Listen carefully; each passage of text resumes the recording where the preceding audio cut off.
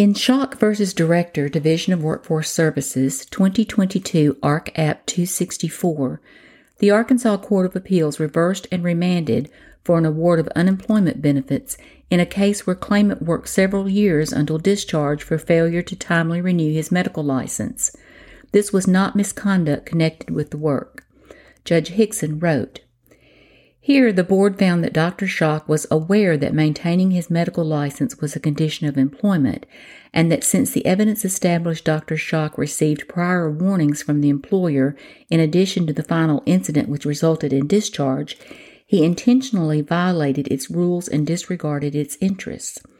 However, having reviewed the evidence in this case, we cannot conclude that the board's finding of misconduct is supported by substantial evidence. The employer did not appear at the hearing, did not present any evidence to contradict Dr. Schock's testimony, and did not contest Dr. Schock's entitlement to unemployment benefits.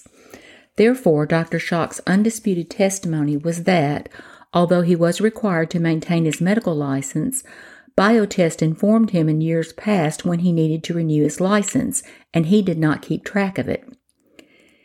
In 2020, Biotest did not inform him of his date of renewal until after the date had already passed.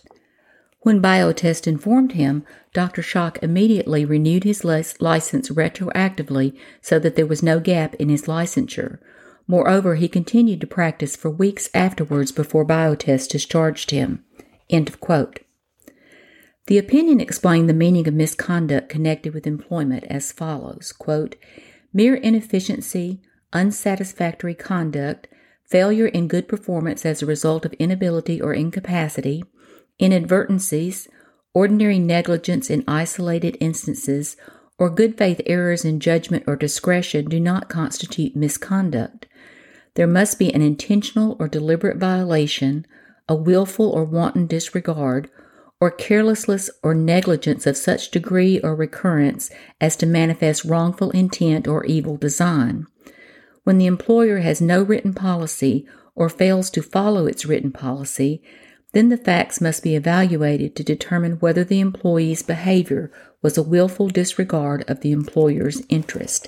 End of quote, end of decision.